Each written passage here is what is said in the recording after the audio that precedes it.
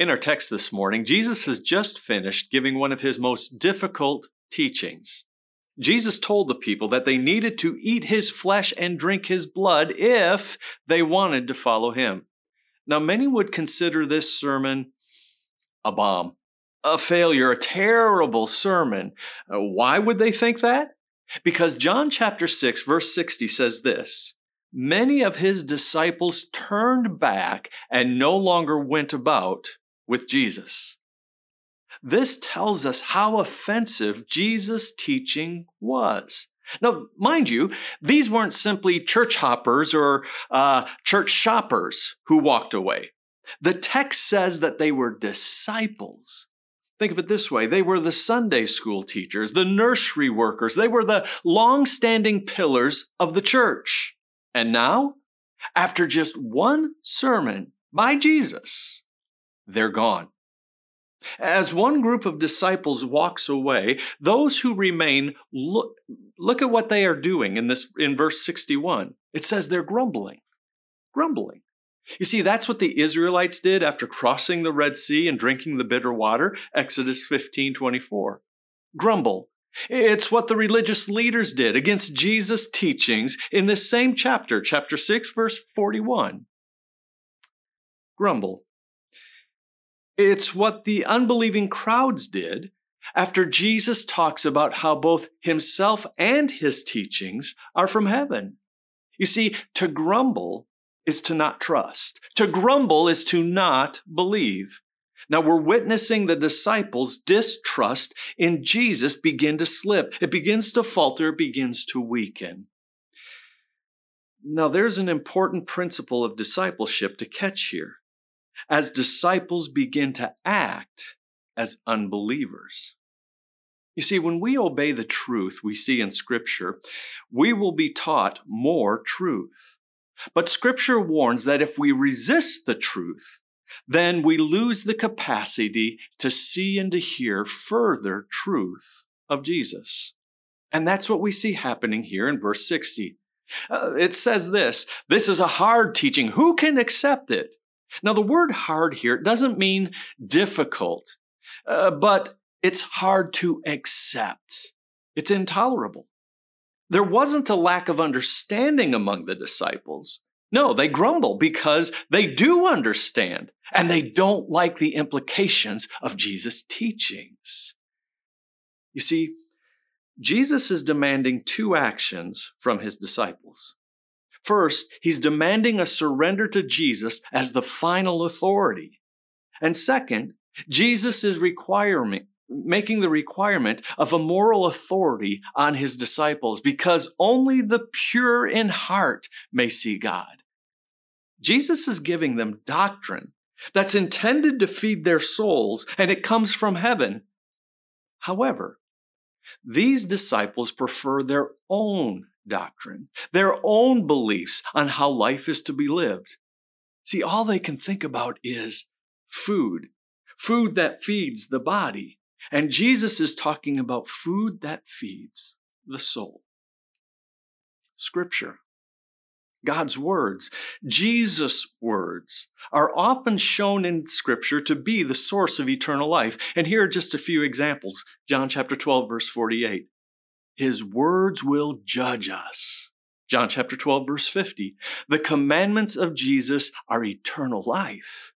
Acts chapter 20, verse 32. Jesus' words can build us up, and they are an eternal inheritance. James chapter 1, verse 21. Jesus' words can save our souls. 1 Peter chapter 1, 22 to 23. His words give us a new birth. You see, as Jesus gives his disciples his word, they reject it. They can't believe it. What is happening to the disciples in John chapter 6, it can happen to us. We can go so far in believing Jesus' teachings, but come to a point where we no longer tolerate what Jesus is asking of us through his teaching. This is what leads Jesus to say what he does in verse 65. He says this is why I told you that no one can come to me unless the Father has enabled them. So how does God enable his disciples? Well, He draws us to himself and his Son by his love, which he has poured out generously into our hearts. Romans 5, verse 5, John chapter 3, verse 16.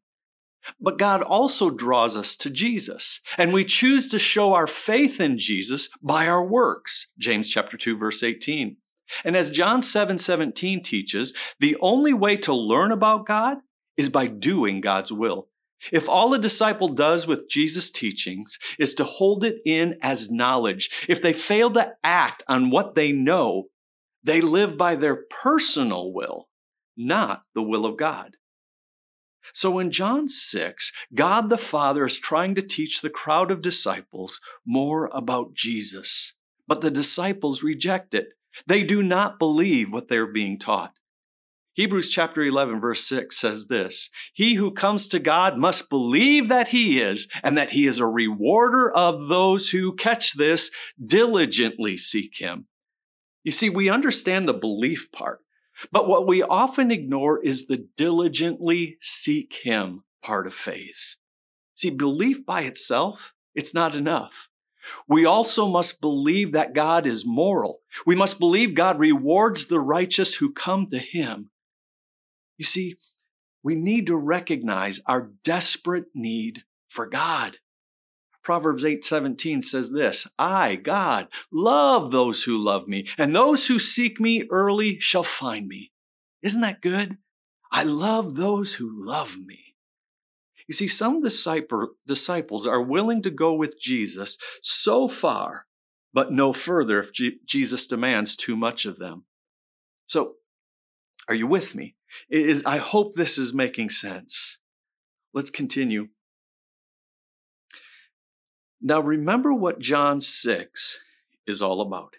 Jesus is telling them to eat his flesh and drink his blood, verse 56. This is not how Jews were taught to handle blood.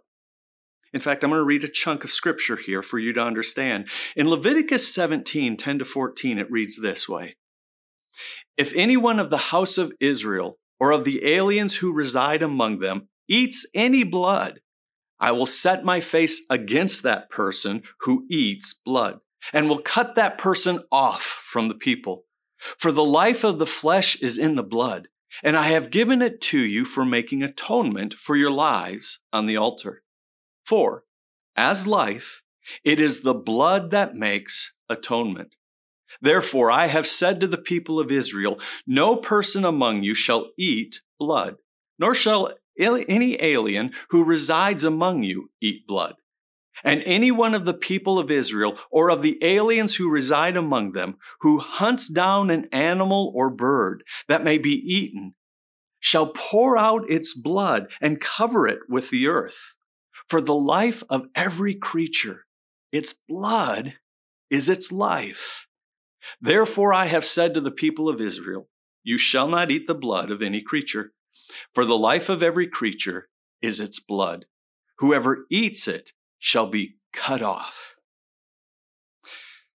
Now notice how when God lays down his law, there is no wiggle room here whatsoever. You don't eat blood. End of discussion for a Jew. There were no circumstances where that law could be broken or swept aside by a Jew. To ignore this law meant that a person was cut off. A Jew was cut off from God forever. So this divine commandment, it was deeply ingrained in the daily life of the Israelites. In fact, this commandment governed what was possible for lunch and what wasn't for every day of their lives. In fact, it was such a basic law and so much a part of the ancient Jewish people that it's still a cornerstone of modern Jewish eating today. For instance, there are slaughterhouses in America that produce meat that bears the identification as kosher, meaning it still follows the basic laws of Leviticus 17. So when Jesus said that in order to inherit eternal life, you must drink his blood, he was using offensive language that seemed to go against thousands of years of biblical teaching. It was like nails to a chalkboard for an ancient Jew. In their minds, it would have put Jesus' religious credentials into serious question. It would have made some of them question whether they could still follow Jesus. Could they subject their children to this blasphemous, anti-biblical teaching? That's what the Jews were thinking. And that's why many of them turned from Jesus. In fact, even Jesus' closest followers did a double take. The source of disgust in Jesus' listeners is God's clear prohibition of consuming blood in Leviticus 17. And I believe that Leviticus 17 is exactly what Jesus was getting at, but by a different route. In Leviticus 17, verse 14, it says, "For the life of every creature, its blood is its life. Therefore I have said to the people of Israel, you shall not eat the blood of any creature, for the life of every creature is its blood. Whoever eats it shall be cut off." Remember that? Blood wasn't forbidden because it was messy. Blood wasn't forbidden because it stained whatever it comes in contact with. Blood was forbidden because blood is holy. If you read the book of Leviticus, many portions of it are concerned with what to do with the blood and the body parts of sacrificed animals. When animals were sacrificed to God, as explained in Leviticus, the meat was divided in 3 ways. Now, some of the meat was given back to the person making the offering. Another portion of the meat was given to the priests to consume. And then some of the meat was burned on the altar and totally given over to God in worship. But the blood of the sacrifice, the same thing always happened with the blood. The blood was always given to God. Usually it was poured onto the altar directly. Why? Because God considered the blood holy. God considered it holy because blood was the very life of the animal. Life is in the blood of any creature. So when Jesus says that his followers are to drink his blood, what's he saying in the ancient biblical language of Leviticus? What he's saying in the ancient language of Leviticus is this: take my life, my teachings, and pour them into your bodies, into your lives, into your souls. By pouring his eternal lifeblood into our souls, we become recipients of eternal life ourselves. By drinking in Jesus' teaching, the life of Jesus courses through our veins. This is such a troubling idea for the majority of Jesus' disciples that Jesus asks his remaining disciples this question: do you wish to go away? And guess who is the first one to answer that question? Yep, good old Peter. But his answer is kind of odd. Look at verses 68 to 69. Peter says this: "Lord, to whom shall we go?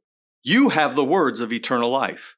We have come to believe and to know that you are the Holy One of God." How would you describe the nature of Peter's response? Isn't it interesting? He doesn't really say, "Yes, Jesus, we're going to leave you because you are a heretic." But neither does Peter say, "No, Jesus, we're sticking with you no matter what." He never says either one, does he? Actually, Peter doesn't give an answer at all, but he gives a question. To whom else will we go? Peter's saying, though I do not completely understand this, we won't stop following you, Jesus. You see, this is the mark of a true believer. When Jesus said to them, "Will you go away also?" Jesus would have let them walk away. You see, Jesus never holds captive anyone in the life of discipleship against their will. In the text, Peter gives 3 reasons why he's not quitting on Jesus. First, Peter says his belief in Jesus will not allow him to follow anyone else. His belief in Jesus will not allow him to follow anyone else. I like how Ray Stedman imagines Peter's response to Jesus. He has Peter saying this: Lord, we've been thinking about it. We've looked at the alternatives. Now, Jesus, you're not easy to live with. In fact, there are times you embarrass us. You frighten us. We don't understand you at times. Now, we see and hear you do things that simply blow our minds. You offend people whom we think are important. We've looked at some alternatives, but I want to tell you, Jesus, we have never found anyone who can do what you do. So, Jesus, to whom shall we go? Jesus, you have two things that hold us, two things we cannot deny: your words. What you say to us has met our deepest need. It's delivered us from our sins. It has freed us from our fears. Your words, Lord, are the most remarkable words that we have ever heard. They explain us, and they explain life to us. They satisfy us. Jesus, nobody speaks like you do. Nobody understands life like you do, but also your character. Jesus, your words and your character, that's what keeps us with you. There's something else in Peter's response that is helpful. Look at verse 69.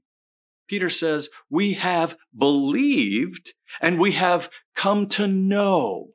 You see, both phrases are in what is called the perfect tense. And what that means is that Peter's understanding comes out of his progressive experience with Jesus' teachings. Let me say it this way. Peter is saying, we had knowledge of you, Jesus, your life, your claims, the evidence of your miracles which supported your claims. Jesus, everything you said proved to be true. And weighing the evidence, how can we do anything else but trust you? You see, we come to believe in Jesus as we know him more and more and more through God's word.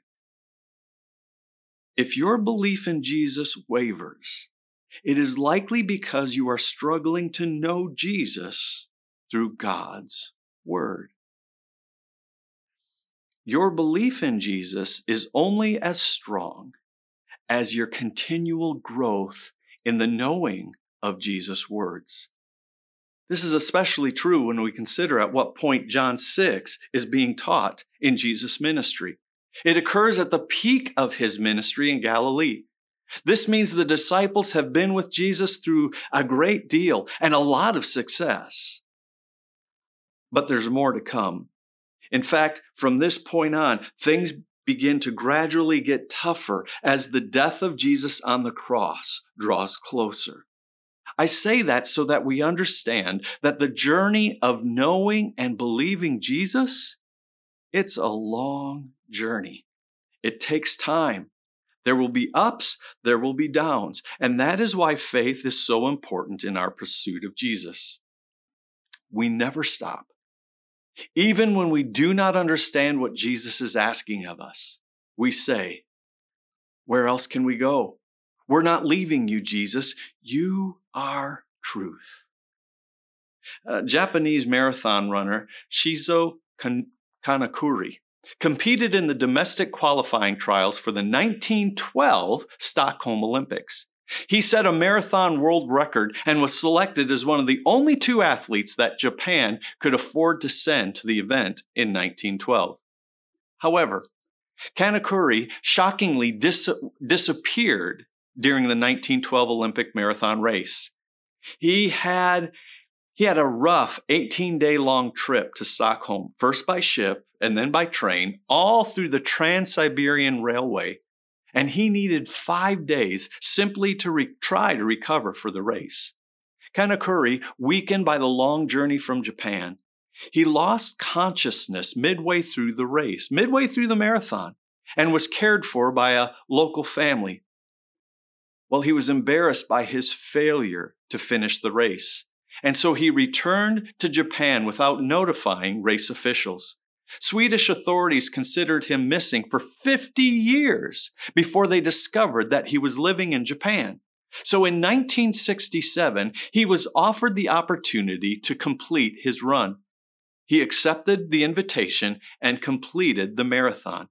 His marathon race time was another world record. It took him, catch this, 54 years, 8 months, 6 days, 5 hours, 32 minutes, and 20.3 seconds. Afterwards, he said, "It was a long trip. Along the way, I got married, had 6 children, and 10 grandchildren." What's the point? It's this: following Jesus is a 50-year marathon that we never quit running. As we see in John chapter 6, there will be disciples we see quit on Jesus. And maybe you're one who has considered quitting on Jesus. You're not alone. The Bible is full of stories of people who quit, but later, with God's help, finished the race. Think of Moses. He spent 40 years in the wilderness before God renewed his call. How about Peter? He denied Christ, went back to fishing, but Jesus restored him, and Peter finished the race. The list continues. Samson, John Mark, and others who eventually finished the race. So let me ask you this question.